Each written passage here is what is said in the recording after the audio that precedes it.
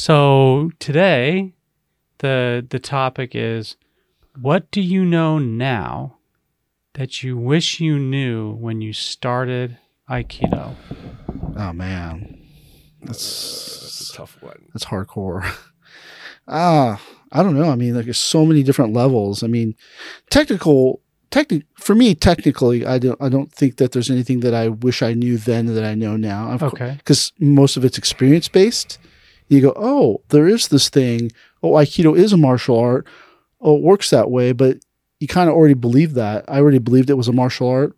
I mean, I saw Furuya Sensei move and I was like, yep, it's a martial art. I got beat up on my second day and I said, yep, it's a martial art. So for me, it wasn't anything technical.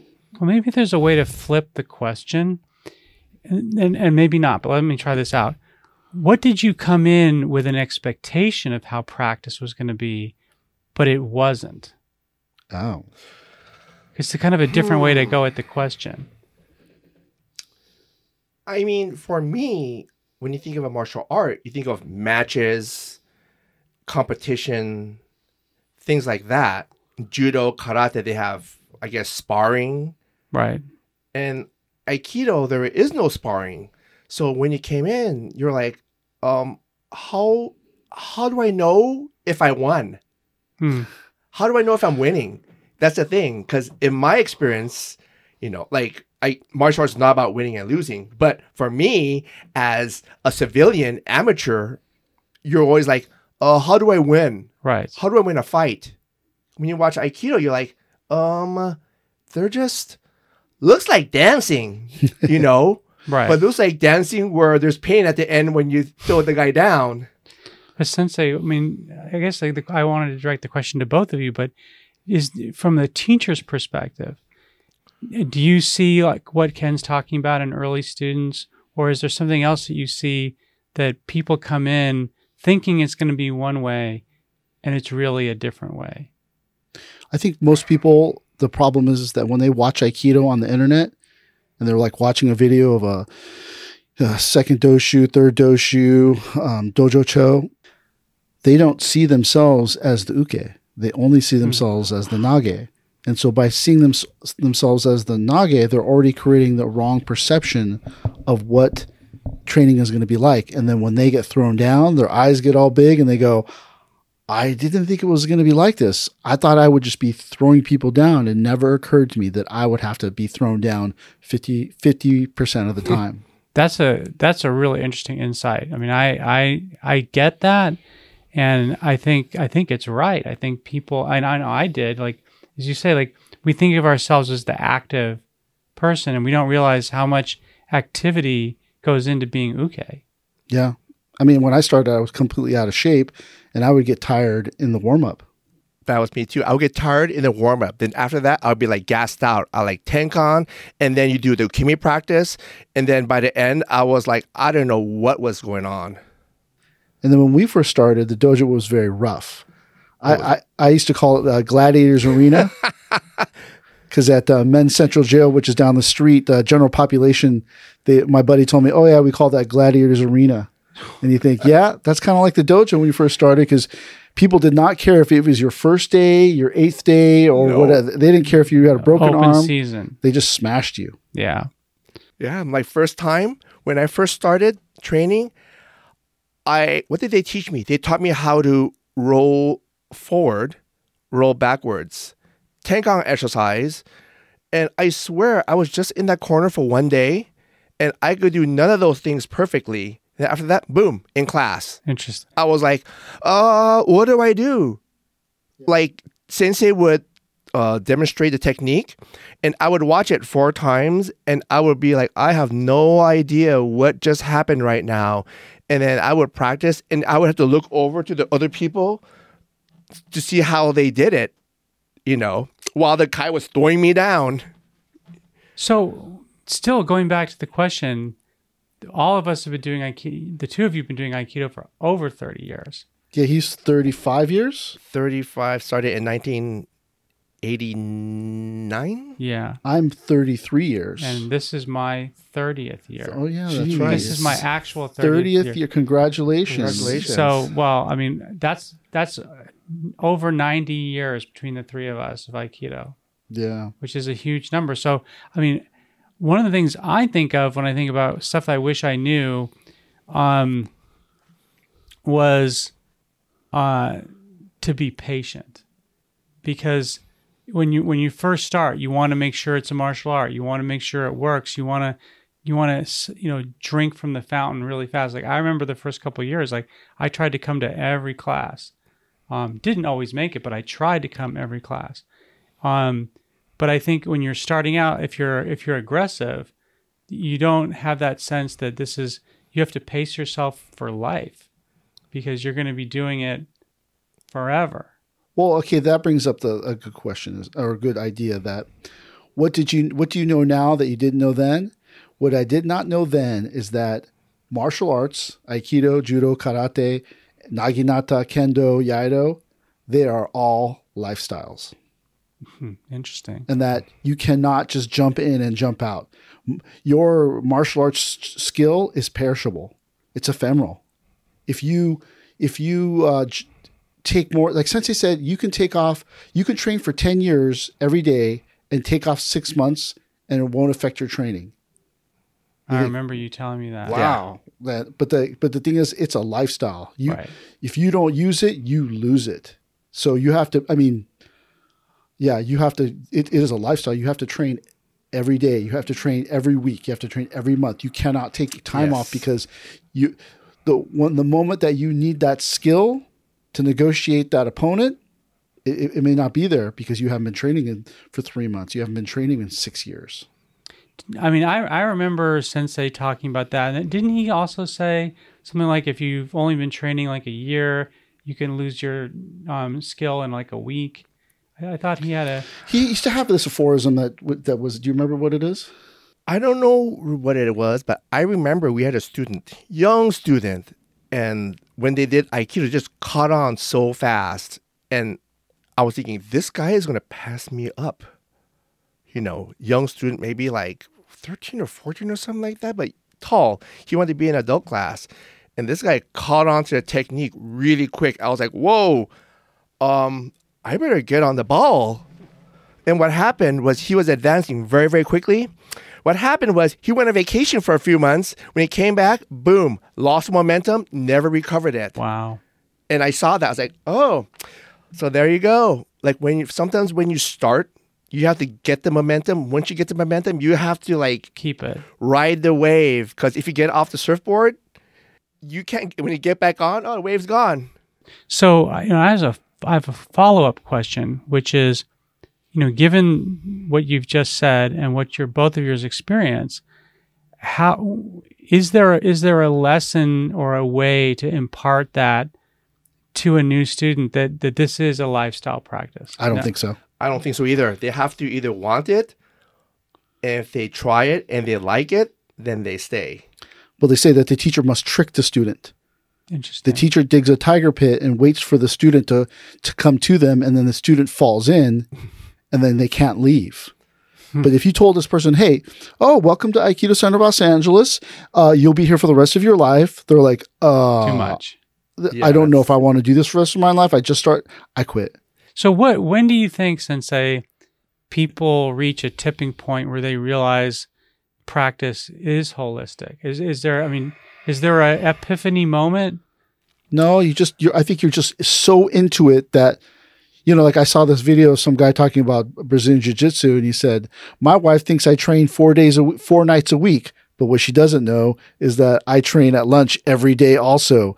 That's my boss's time. That's not her time. So it's none of her business. Wow. But you have to think that person is totally into it, right? Yeah. And so the likelihood of them quitting abruptly is very low. Yeah. Right. Usually, people quit because they lose money. They move away. Their job is, there's something problem with their job. There's something problem with their relationship. Right. So it's not necessarily that they fall out of love with Aikido or other martial arts. It's just that you have to be lucky enough that no adverse situations or circumstances come up which impede your training. Yeah, it's not the art. It's usually your life that gets in the way. Kid, broken leg, new job, graduate school, something that gets in the way of your training. And then the worst thing a person can do is take the whole time off. If all you can do is once a week or once a month, you should just do that. I think so too. Keep your toe in the water so that when you finally do come back, your body's not shocked. Right. Or your lifestyle's not shocked. But most people go, well, I'm only going to come once a month. It's $140. Forget it. That's a waste of money. But you have to say, no, I'm paying this money as an investment so that my mind can still stay in the game. My heart can still stay in the game. Interesting. I had another thought about what I wish I knew that I kind of know now. And I'm really curious to get both of your take on this, is that when you're younger and you're physically vigorous and you're training hard, we all make mistakes in our training. We make mistakes in the way we practice. We make mistakes in the way we treat other people. But we have to kind of accept those mistakes and build on them. I'm just curious, is it either of your insight about how you try to correct at a very high level mistakes that students are making and encourage them that it's okay to not be perfect? I tell my students in Iaido and even in Aikido, on one hand, you have to be very strict on yourself. It has to be right. But on the other hand, you have to be very kind with yourself and say, I made a mistake and it's fine. I'll correct it the next time. Because that's the beauty of the repetitive nature of traditional training. You don't have to get it right the first time. You're going to get it wrong 10,000 times. Then on the 10,001st time, I feel it's working now. And then maybe it's another 5,000 times to get that same feeling. Then 2,000, then maybe 100. Then every 20 times you do the technique. Oh, it's perfect. But what about this idea that in the old traditional way is that in the beginning it must be perfect so that in the end it is perfect? That you don't, if you allow any type of nuance or imperfection in the beginning, it will fester and then it will destroy the technique in the end. So that way they say must be perfect in the beginning. Maybe what they mean is your attitude, it has to be, you have to strive for perfection. You're always trying to hit for center. So if you're a little bit off, you'll always hit something, so if you can't hit the heart, you try to hit for center, you get a shoulder or you get a pancreas or something like that. So maybe that's what they mean. So your attitude is, it's got to be perfect. But realistically, when you do a technique, it's not going to be perfect. Balance off, timing's off, what have you. And then as you get experience, that same idea of perfectionism, you keep it and your body kind of catches up to your attitude a little bit. That's my guess. I mean, that's my experience. It has to be right. It has to be correct. But believe me, when I practiced, most of the time I was doing it wrong, or there was some kind of mistake I was doing. And it just took a long time to get my hands and feet to move together and then to use my center and then timing, spacing, all these little boxes I had to check off. I just had to just be very patient and as long as I keep on practicing, I will catch on to it. But at what time or what level did you find that you go, oh, it's a certain level, the technique is a certain level of good, quote unquote good, but now I understand this technique?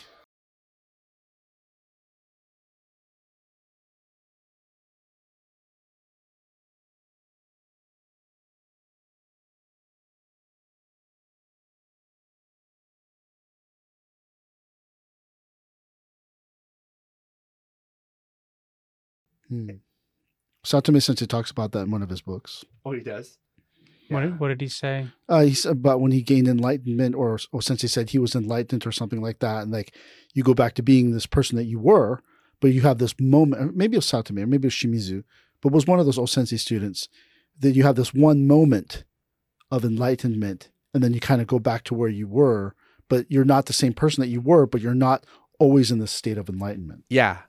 You get a moment of clarity, you like a light bulb goes off in your head, oh my God.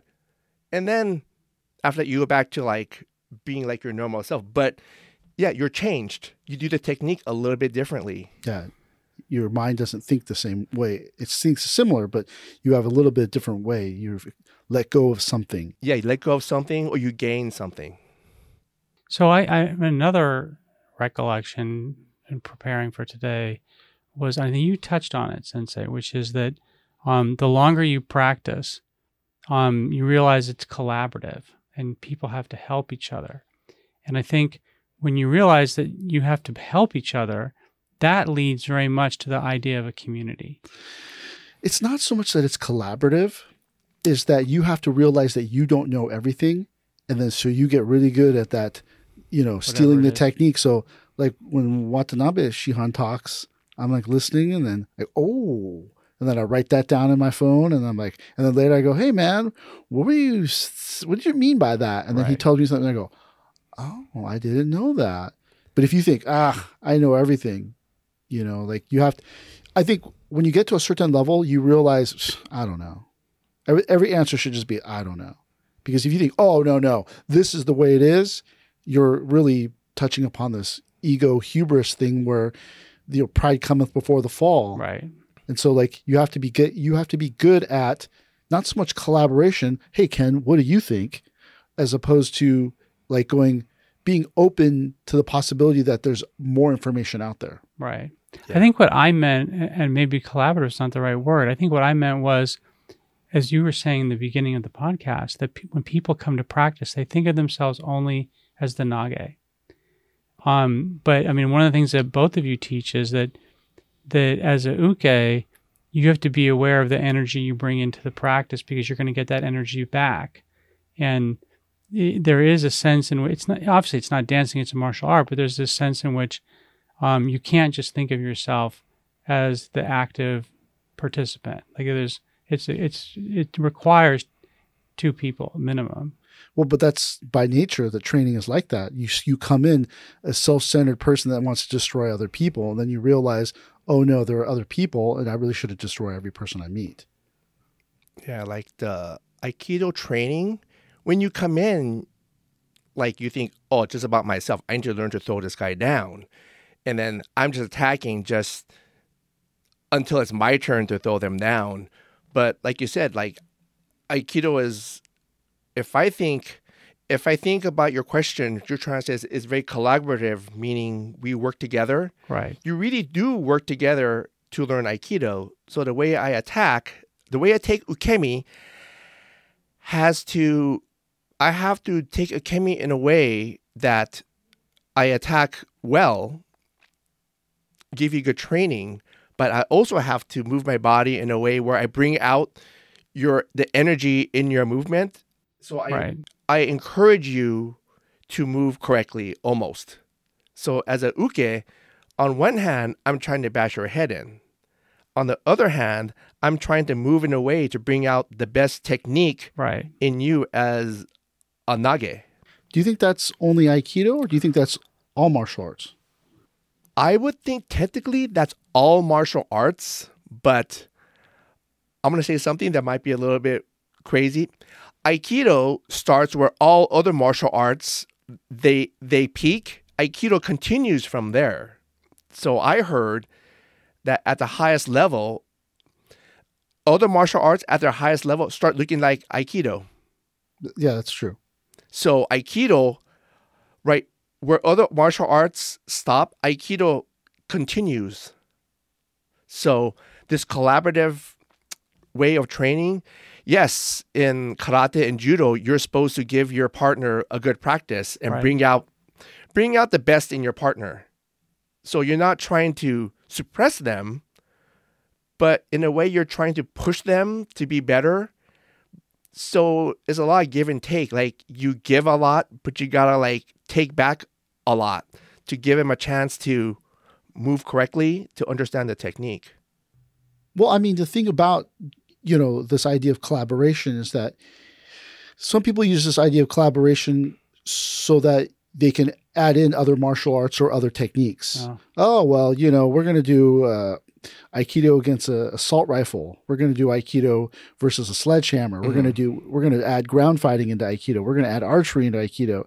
And you can add all those things in. But the thing is, if you're going to make chocolate cake, you can't be asking yourself, well, how do we add these? How do I make chocolate cake kind of like strawberry also? Right. It's chocolate cake. Yes. Aikido is Aikido. Judo is judo. Karate is karate. Kendo is kendo. All those arts take a lifetime plus a day to learn. Right. So if I'm trying to learn kendo and Aikido at the same time, how good of a job am I doing? Well, I think that's a great question, and I think the answer is each person has their own path of development. I think it's harder for us to say as a group because when you've done something for over 30 years, there's a lot of accretive effects that you don't notice them necessarily as they're taking place, but with the perspective of 10, 20, 30, 40, 50 years, you see things differently. Do you think that the teacher needs to have a good student in order to challenge the teacher? Yes. The student pushes the teacher, so it forces the teacher to have to develop. I agree. Do you think that you were kind of that person for Sensei? I am not sure. He used me for ukemi a lot. And we would hang out. He would talk about certain things. And I'm not really sure if I was that. I don't consider myself a very good student. How so? I don't know why. Maybe, I didn't really cook for him. I cleaned for him. But I didn't really think I was that great. I didn't think I was just doing what I was supposed to do. I didn't think I was anything special. I didn't think I was a very good student either, but that's a podcast topic for a different day. Of its own. But you come and ask him about the history of the world or something, or the Battle of 1812, and he goes, I don't know. He goes, well, I better go study. Yeah. Because like you were talking about before about that student who's coming up behind you and getting good, that forces you to get better. So by you getting close to Sensei and he sees how good you're getting, he goes, well, I got to push myself to the next level. Right. I don't think he didn't push himself to the next level, but he felt that he can tell me things that if I was like 10 years earlier, I would have been like, I don't know what you're talking about. And now... Like what kind of things? I can't even... God, there's so many little things that he would... Certain little details in the technique. So it's kind of like once you get like, if you're in a house, once you get like the square for the house and the triangle for the roof, then you can start adding shutters and flowers in the garden, little details, things like that to make the house complete, rather than you don't start with the shutters and the grass. You start with the frame, then you put the walls up, So once I got my basics down, I felt that I think he told, like, for example, in the Iaido, he would tell me stuff, different things. He would teach me differently than I felt he was teaching other people. In what way? Like do you have one example as to how he taught you, how you think he taught you differently? He would sometimes take me off to the side, or he would give me a correction that he never gave anybody else. Like I would see someone else do something, and then he would tell me, "Oh, don't do that." And I was like, "Oh, okay."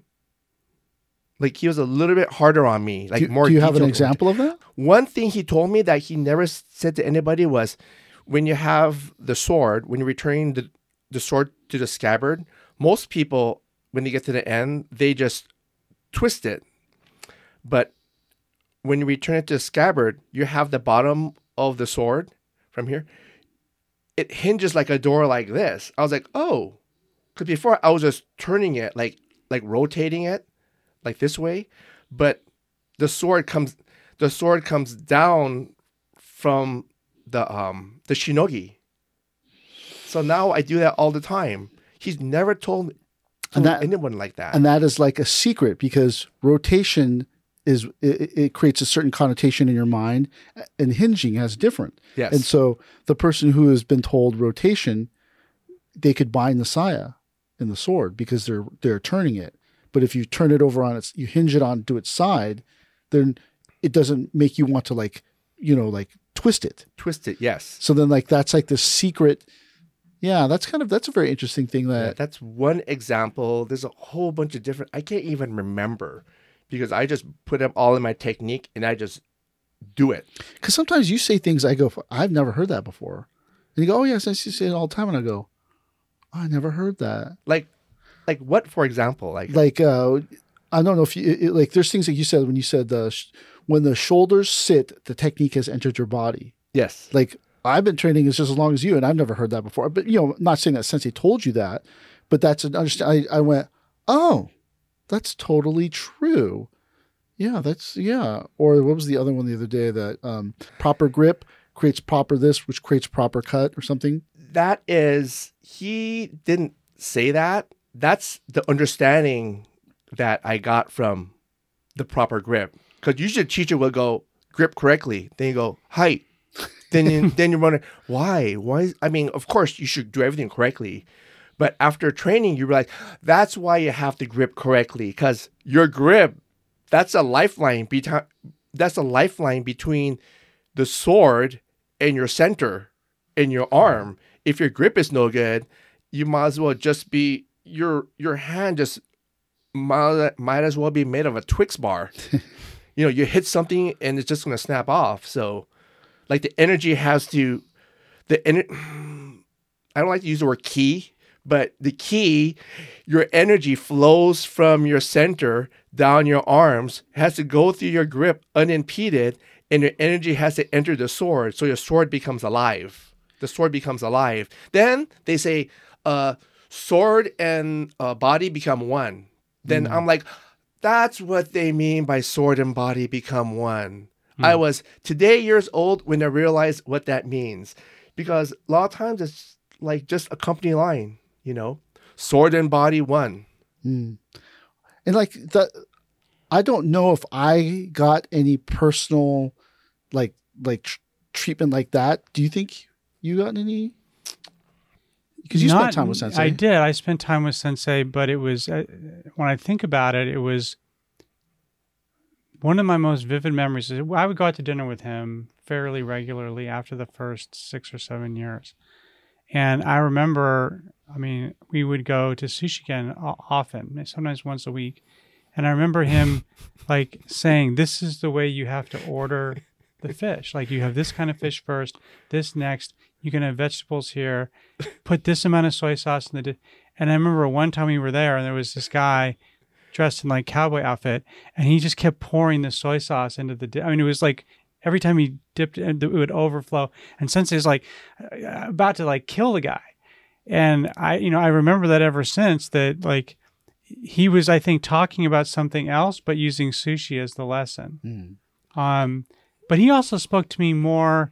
I think he connected with me at a philosophy level and talking about Zen Buddhism. Like, we would talk about the philosophy of martial arts. We talk about Zen, stuff that he never talked about, to me anyways, inside the dojo. So you were laughing. Well, why were you laughing? I was laughing because I think Sensei was telling me a story about eating sushi with you, and there was like Gohan Tsubu like inside the sushi thing. It's like, oh my god, he was like, so mad. He was so mad. Yeah, because you're supposed to be like, in Japanese, there's a correct way to do everything. There's a form to do everything. When you learn that form, then it becomes very natural. Yeah. Then when you eat sushi, it looks very elegant. When even using your fingers, dip it a little bit and you put it in your hand. I think that's totally right. Yeah. I think it's totally right. Balance in everything, and there's a... Because when both of you were talking about like learning the techniques early on and whether it had to be right or not right, Sensei imparted, I think rather forcefully, that the correct way to do something was almost everything.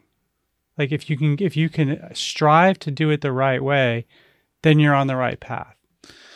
Yeah, and that's one of those weird things that I learned, is that you go, oh, I try to think not every battle needs to be fought. Right. So, there's Gohan Tsubu in there. Gohan Tsubu is the little bits of rice in the shoyu. Mm-hmm. You just go, oh, okay. And then my mother was different.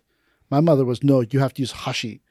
Your hands are dirty, so use a hashi. And then my mom was Japanese and lived and grew up in Japan. But she was like, no, you have to use a hashi. Like, Yeah, oh, so there's a right way. yeah. There's a right. I think that's really key to strict Aikido or strict martial arts, is practicing correctly. Yeah, practicing correctly, but knowing that if you do, even in Japanese, like in training, even if you come late, which is incorrect, there's a correct way to come in late. To be late, right? There's a correct way to be late, and there's a very wrong way to be late. What's the correct way to be late? The correct way to be late is you bow quietly, you quietly go to a dressing room, you change quickly, you come out and you wait for the teacher to signal you in, you bow, you warm up really fast, or Do you warm up? I wouldn't warm up. well, a lot of times if I was teaching, I would let them warm up, but after a while, after you get experience, you just bow and you just go in. Right. Because you're supposed to come in. Technically, you're supposed to come in ready. Right. The warm up is just not ritual. It's just a transition time between the outside world to me and the training time where you get into you build up your energy and your focus, and at the end of the warm up, boom, you're ready to go. Like you should already be warmed up. So you're before actually training. ready. I mean, we've talked about this, I think, but you actually mean to be ready, almost like when you're in the car.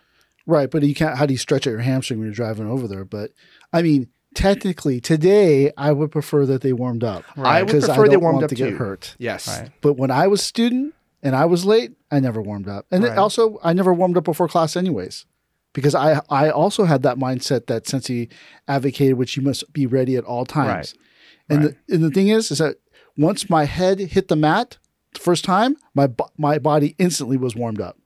It's like the weirdest thing. Like Really? Like your adrenaline pumps or something like that. Like you roll or you go back a roll, forward roll, and your head kind of touches the mat a little bit.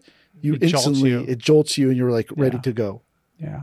But I was already stressed out before I came in, so I believe my adrenaline was already like Going. kind of dripping. I was like, oh, time for practice. You change quickly. You go downstairs, bow in. You're like, okay, ready for anything. You know, you're just like warming up because it's like nervous energy.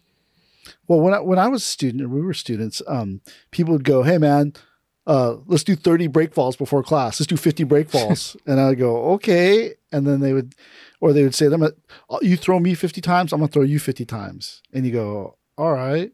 Or one person said, let's get so tired.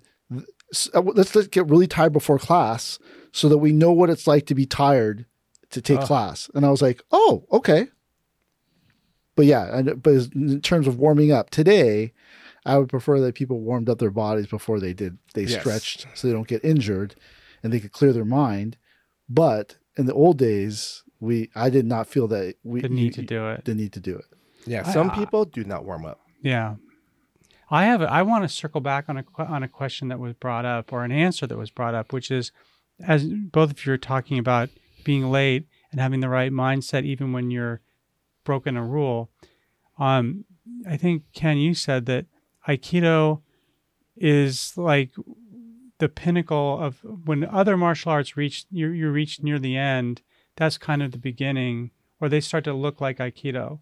And I was just curious if we could elaborate on that, because to me that was like an incredible insight.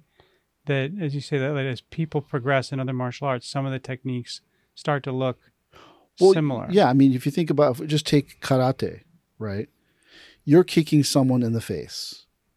But at a certain level, that's kind of like, you can't just kick people in the face. It's too dangerous, but also it could hurt you. Right. So it's better that when they go to kick you, they run into your foot, so to speak. Right. So you see the difference? It's like you're kicking them in the face because you're standing there, they're standing there, and you kick them in the face. Or as they came in, your leg came up, and then you kind of ran into their foot. Right.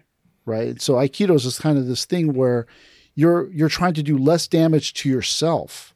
So when they come at you, you're going to use timing, energy, spacing, momentum, as opposed to just like smashing your fist through their face. Right. And that you go, isn't that the same thing? No, they run into your fist. Your fist did not run into their face. Right. But it is the same thing, but it's not. Yeah, I would say like in the other martial arts, when you're like, if you watch that old video of Mifune Kyuzo, that old video where he's like an old man, he's throwing around, he's doing doing judo Yeah. with all those guys. To me, it's like, that looks fake.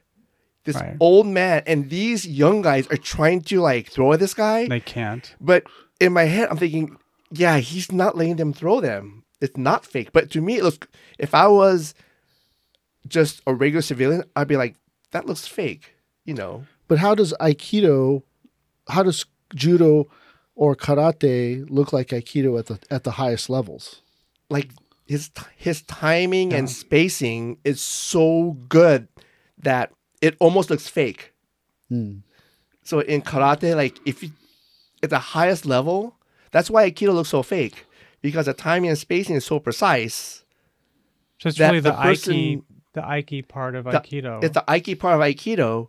But is that the aikido part of aikido, the timing and the spacing? That's I wouldn't awaseru. Yeah, but the I is the same character for awaseru. It's the same character. So it's ki or awaseru, the way of matching your ki or coordinating your ki or whatever the translation is. There's probably like there's a standard surface translation and there's a deeper translation to a lot of these Japanese characters. So they always take, a lot of people just take the surface translation, but they don't dig deep into like the more meaningful translation. So Aiki is, yeah, you're matching your energy with your opponent, but it's a lot more than just matching your speed and power, which that's the basic, right? Then you just match their intention and maybe you have some incredible psychic. I think it goes almost into like ESP or psychic ability without going into bending spoons territory. Like you're Like so, the sen no sen. something like that. You're so attuned with the other person. It sounded like you thought it might be something different, Sensei. No, it's that. I mean, he's making a very good point. It's that it's just the manner in which your I don't know. like it's so efficient. It's efficient. Like when you punch the person, it's precise. Like supposedly when you would punch Funkoshi Sensei in Shotokan Karate, that you could break your hand or break your arm with the flick of his downward block. Yikes. Right. So it's not that he's smashing your arm. They said it was very, very small, and it was just like a flick of his wrist. And you don't know if he's just his, bones are so strong or something like that. But like, it's not. He's doing the minimalist amount of effort with the maximum result. Right. Yeah. That he's not just smashing his fist through your face, on the ground. He's using the minimalist amount of effort, timing, spacing, momentum. Yeah, like his defensive technique turned into an offensive technique. Right. Like Nakayama Sensei did that. Nakayama Sensei from Shotokan Karate. What's his first name? I can't remember his first name. But the guy in Los Angeles. Uh-huh. Yeah, he did that to a guy. His block actually broke his arm. The guy trying to punch him, he blocked. He broke his arm. Next guy, then they say, no more. Yeah, they were challenging him or something like that. When you think about, it's all the same because it's just timing and spacing. Whatever happens after we talked about this last podcast, whatever happens after the tachiai, the moment of contact, becomes karate, becomes judo, becomes aikido. Right. So when people say, oh, aikido is a fake, aikido is another martial art. No, it's all the same because after the tachiai, that's all the same. Right. After that is what becomes karate, becomes judo, becomes kendo. Whatever you have in your hand, it becomes, you have a sword, it becomes kendo. Right? You have their lapel, it becomes judo. You have the spacing, you punch them in the face, it becomes karate. Right. But I mean, if you think about what did you know now? What do you know now that you wish you knew when you were younger? I can't really think of anything because everything I think about is I don't think about technique as much anymore. I used to really think about technique. But what I really think about is, how do I teach this person? How do I get through to this person? How do I get through to that person? This person I got to kick out. What if I don't kick them out? What if I just work with them? What if I, what if I come early? What if I stay late? What if I don't think about technique. So would you say the technique, that's the easiest part of martial arts, actually? It is. The part you're doing. But then, I don't know, is that arrogance and hubris? Like, if I go, like one time I was having dinner with this Aikido teacher after a seminar, and then he said, what was the hardest technique of the seminar? And I'm just eating dinner, and I go, like a fool, I say, none of the techniques. And then he's like, gave me this like upset look. And I said, because for me, it's all mental. I'm just trying not to lose my temper. And then the person got all mad and stopped talking at dinner. But for me, I don't know, it's not a technical thing. Right. You know, but then if you say that, people get upset because they think that they can somehow wow you. But to me, it's just physical movement. Your arm only moves in a certain way, right? No one's coming up with a new way to move the arm. And so for me, it's not technique. It's how to teach people how to calm myself, how not to get upset about the little things. And I have ADHD, so everything upsets me, right? I go, so you're like, to me, it's not about the physical technique. Is it physical for you? It's physical. Like, I think about the technique in the sense of how I'm going to teach the students. But a lot of it is through training. You have to get rid of your own BS. That's the hardest part, is changing your attitude. Like for sensei, it might be trying not to get mad, controlling his temper. To some people, controlling their temper, that's so hard. But doing the technique, doing kotegaishi, shido hanage, irimi, easy. Right. You know, for me, it's probably trying not to be a selfish person. You know, I have to think about other people or not be like insecure, or, you know, things like that. There's all kinds of things that people bring to the mat that you have to just, you know, like they say, you cut your head off, put it to the side. Right. You have to like leave your ego at the door, and you try to do that. During training is very easy to do, but after you leave the dojo, you're back to like your usual messed up self, you know? Yeah. But for that 1 hour, you're good. For the 1 hour, you're like, it's like meditation. You are the person that you were trying to be for that 1 hour. That's true. It's like meditation, you know? Yeah. I mean, you become the Buddha. You become the Buddha. I mean, everything, like just last week, I left the dojo and there was a big festival at the park across the street.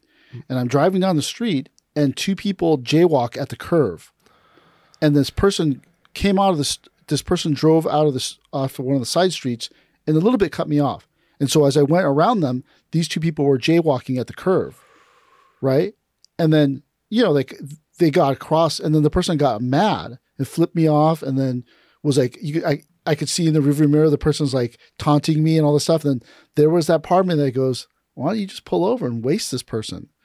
And then you go, you can't. And then the whole way home, I was just thinking about, you really shouldn't. You can't be this thing. You know, people look up to you, this stuff. You write these blog posts. You really can't. Yeah, I really shouldn't do those things. But there was this part of me that goes, at the moment, pull over and waste this person. Yeah, it's that part, I believe, is the hardest part of training is to, what did I say? Like, try not to be yourself. Yeah. Do not, what did Sensei say? I forgot what he said. Sensei said, resist the temptation to be yourself. That's right. Resist the temptation to be yourself. And that's the hardest part of training. Yeah. Learning Ikkyo, Nikkyo, Sankyo, Yonkyo, that's not easy. Yeah. Timing and spacing, maybe a little bit more difficult, but to not be yourself, not to bring the bad part of yourself, that's very, very difficult. That's that might be the spiritual part of training, maybe. Push yourself. Yeah, like the superhero super serum, right? They said it magnifies whatever qualities you have. If you're good, you'll be great. If you're bad, you'll be really evil and stuff like that. And maybe martial arts is a little bit like that, where you have to, you know that it's there. And yeah, you could get out and just start beating this person up, but then you understand the consequences. You understand the philosophy. You understand all these things, that it's more than just beating someone up, right? And that's the hard part today, is you think about, what do you know now that you wish you knew? It's like some of those things you're just not experienced enough, mature enough, old enough to understand that. Like when you're young, your parents say, well, when you get older, you'll understand better. It's true. It's true. I had a friend who was saying, yeah, martial arts are cool, but all that stuff about making you a better person, that's all BS. And then I was like, well, it's supposed to make you a better person, but you don't know how it makes you a better person. But as you train, you realize, oh, yes, correct training does make you a better person in a way. So could you apply that same thinking to shooting guns? I believe that you can. Because no different than Iaido or Batodo, cut sword forms. See, like the gun is a jutsu. Yeah. But the knowledge and wisdom of not just pulling it out whenever you feel threatened, that's the do.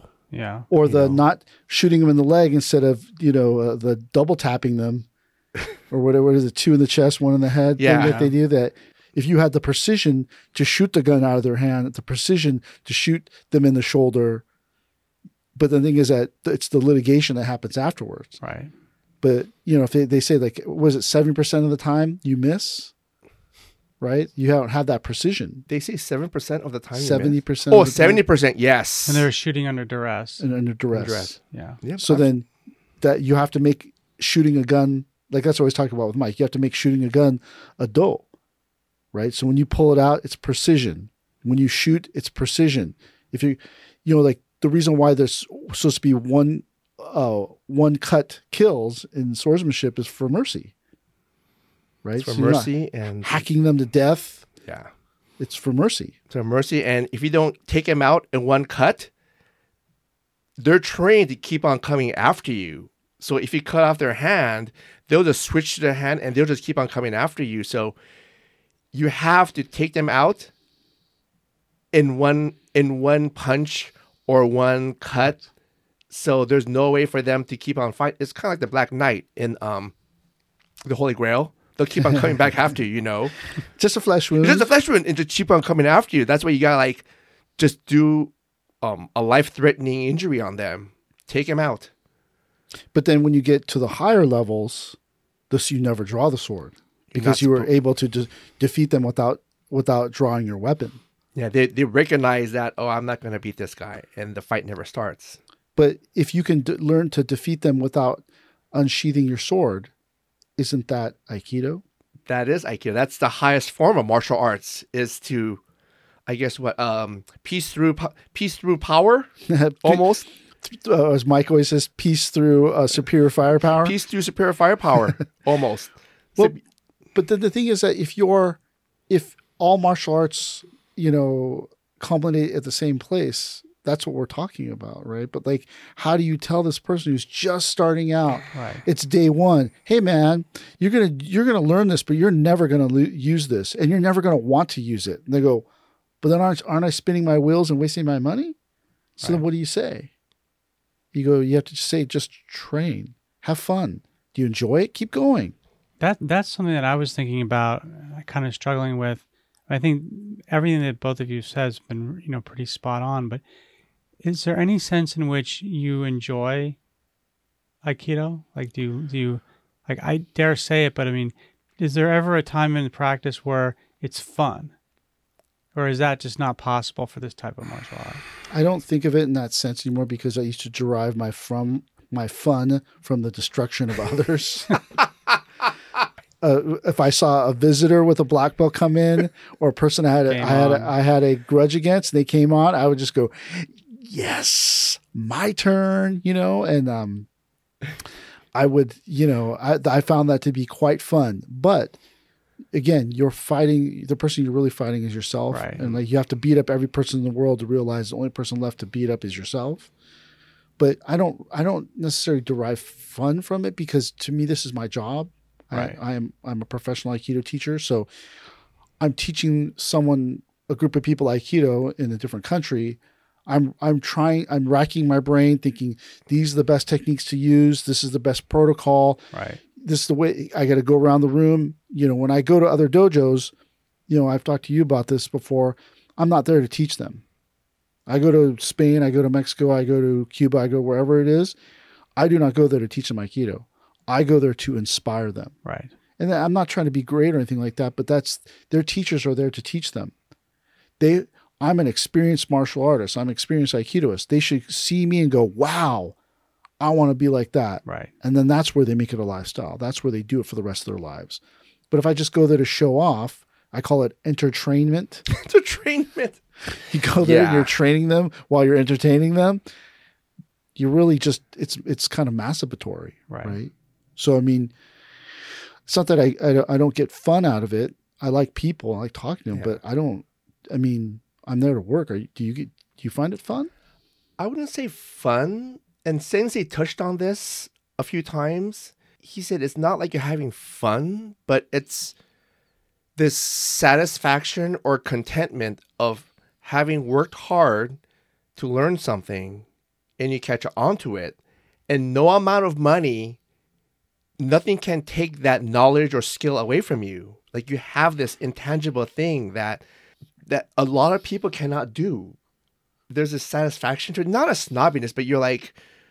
But we weren't taught as students, maybe this is bad, I don't know, but we weren't taught as students to find it to be fun. No. Yeah. There wasn't this, are you enjoying yourself?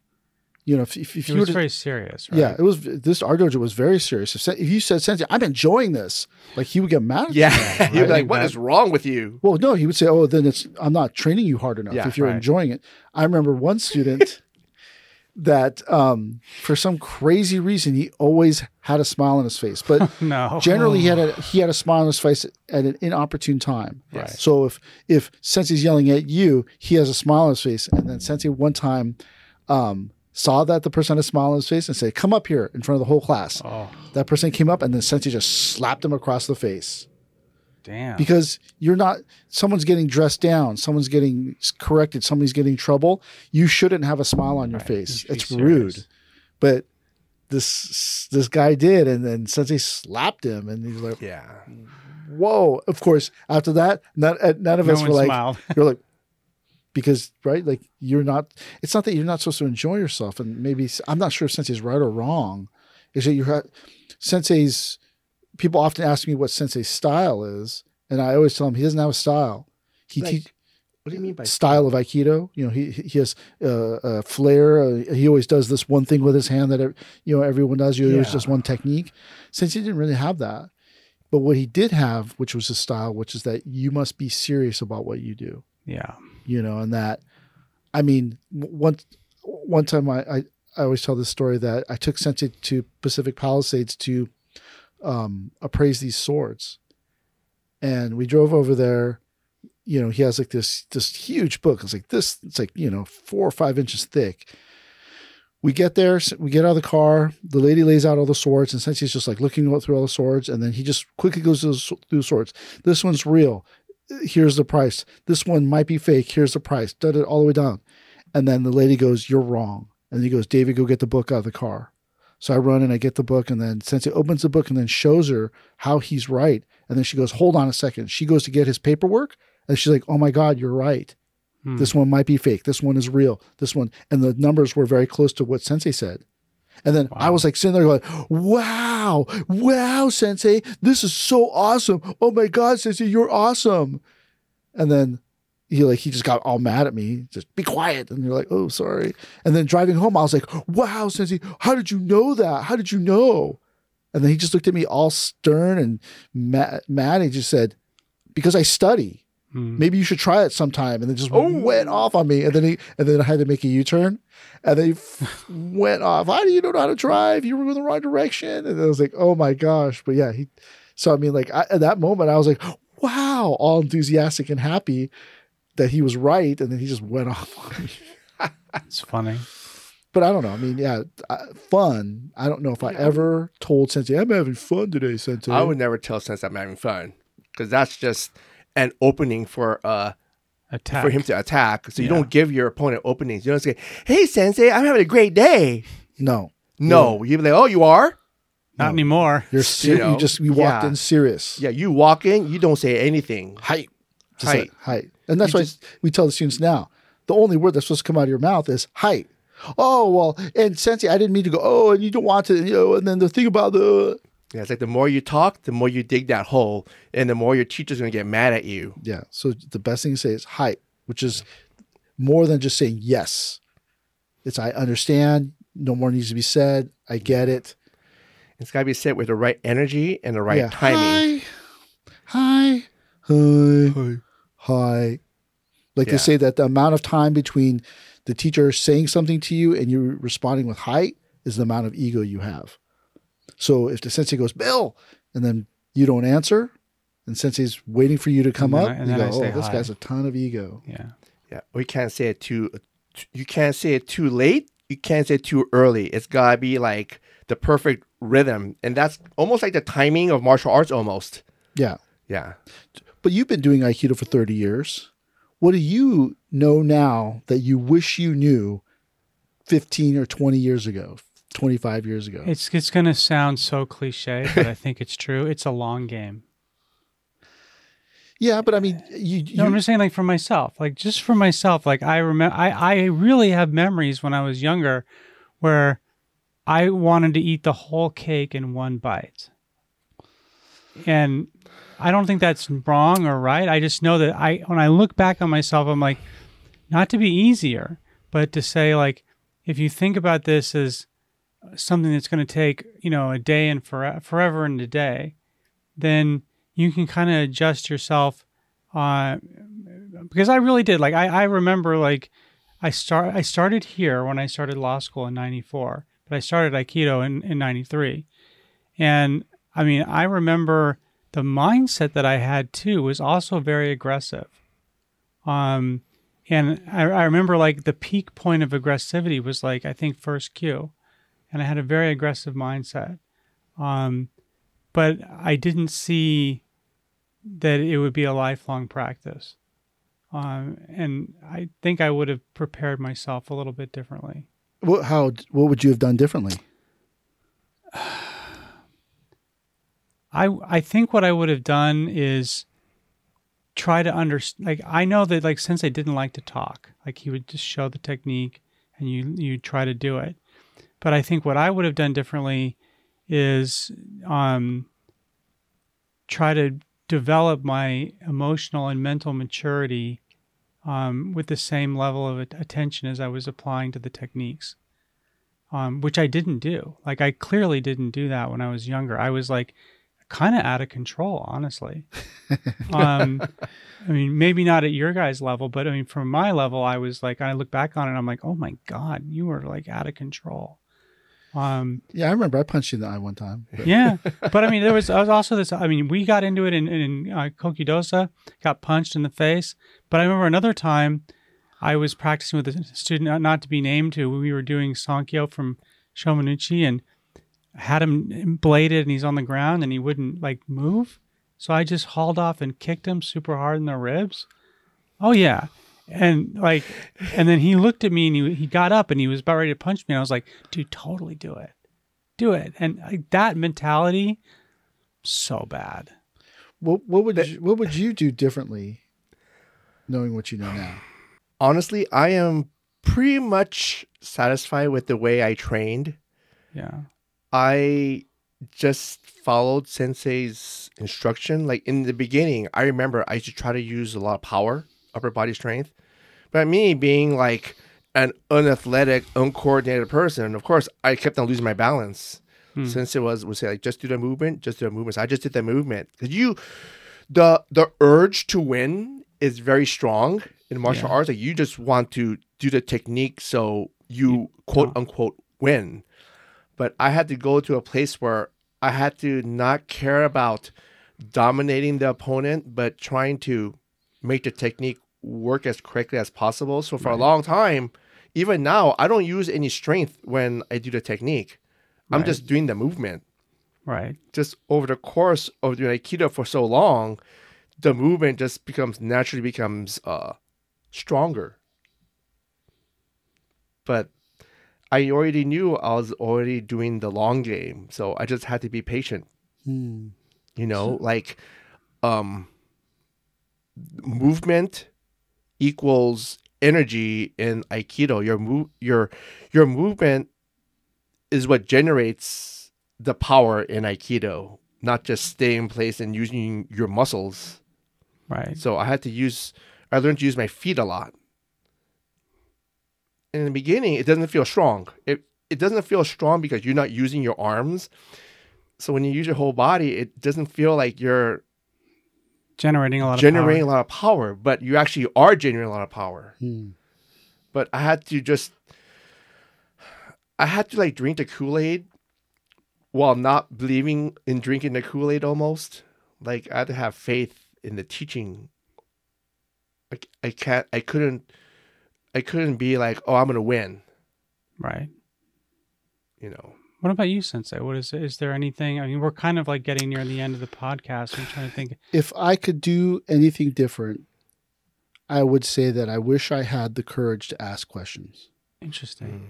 Because when Sensei wanted me to do Iaido, I was mad at one of the Iaido teachers, and I was mad at Sensei at the time, and then I just wouldn't. And Sensei was like, "You could be good at Iaido," and I was like, and I was also self-conscious of myself, and so I was like, "No, I don't want to do it." But if I would have had the courage to ask, I would have maybe asked him like, "Why do you want me to do Iaido?" Right. And then maybe he would have told me, "Man, you have, fantastic body control. You would be good." Or the times when I really didn't understand. I'm not really from, my mom's Japanese. My parents are Japanese, but I didn't grow up Japanese, and so I didn't really understand Japanese culture. And so when Sensei would do things to me, or you guys would do stuff to me, I wouldn't understand, and I would just get mad, right? Because I would think like, how oppressive, how mean, and then I would just resist. That I wish I had the courage to ask, "Hey, Sensei, what do you mean by that?" Right. Or, like one of the things I've already worked through, which is that one Christmas, Sensei called all the black belts into the office. And maybe you know the answer, but Sensei calls all the black belts into the office, and he gives everybody a Christmas gift. First, he gives us all calendars. And then he proceeds to give every person a Christmas gift but me. And I'm just remember this. I'm just standing there. And then I'm like super embarrassed, right? And then Sensei like, "Okay, well, see you all next year." And then I just like walked out with my calendar. And then I was so, for 5 years, just mad about that. But then as I worked through it, I thought to myself, well, I never asked him, so I don't know if it's true. I don't know if, he didn't give it to me because he's being mean to me, so I never asked him, so I don't know if that's true. Right. I did ask him, so I don't know, maybe it fell off the table. And that's why maybe I thought you knew. And he goes, "Oh, there's an extra gift here. I wonder who it's for. Everybody said they got a gift. Oh, maybe I miscounted." Right. Or I didn't say like, "Why did you not give me a gift?" That hurt my feelings. Right. And so I wish I would have had the courage to ask, but I was so upset. I was so embarrassed that I just held a grudge. So I wish students today would ask, like people say, "Whenever I talk to you, I think it's a trick." And I go, "It's not a trick. I'm not that type of person." Right. Right. But I wish I had the courage to ask my teacher, "Hey, like, what do you mean by that?" Which I wish students would ask me when they are upset with me or they have a problem. They come to me and say, "I don't understand what you mean by that. Right. What do you mean that I should be doing this? What do you mean by that?" But that's the only thing is if I could do it all over again, I would do Iaido, but I would also have the courage to ask Sensei, "I don't understand what you mean by that." And then so the miscommunication of me not bowing at this place, I don't understand that. And then they go, "Oh, that's the reason why." That's very tough. I never asked Sensei questions. But I wish I could, because I did not understand. When Sensei was being mean to me, or you guys were being mean to me, you say, "Hey man, what's your problem?" I mean, today I would, I have the ability to ask, and maybe the last year of Sensei's life, I had the ability to ask. But up until that time, 16 years, I just gaman. I just persevered and took it when I wish I would have said, like, "Well, why do you mean that? Right. Why did you say that mean thing to me today that I would never make anything of myself? Why did you say that? What do you mean by that? Explain that." And then maybe Sensei would have told me something that would have been very illuminating, appropriate. And then I would have went, "Wow." And then I could have changed.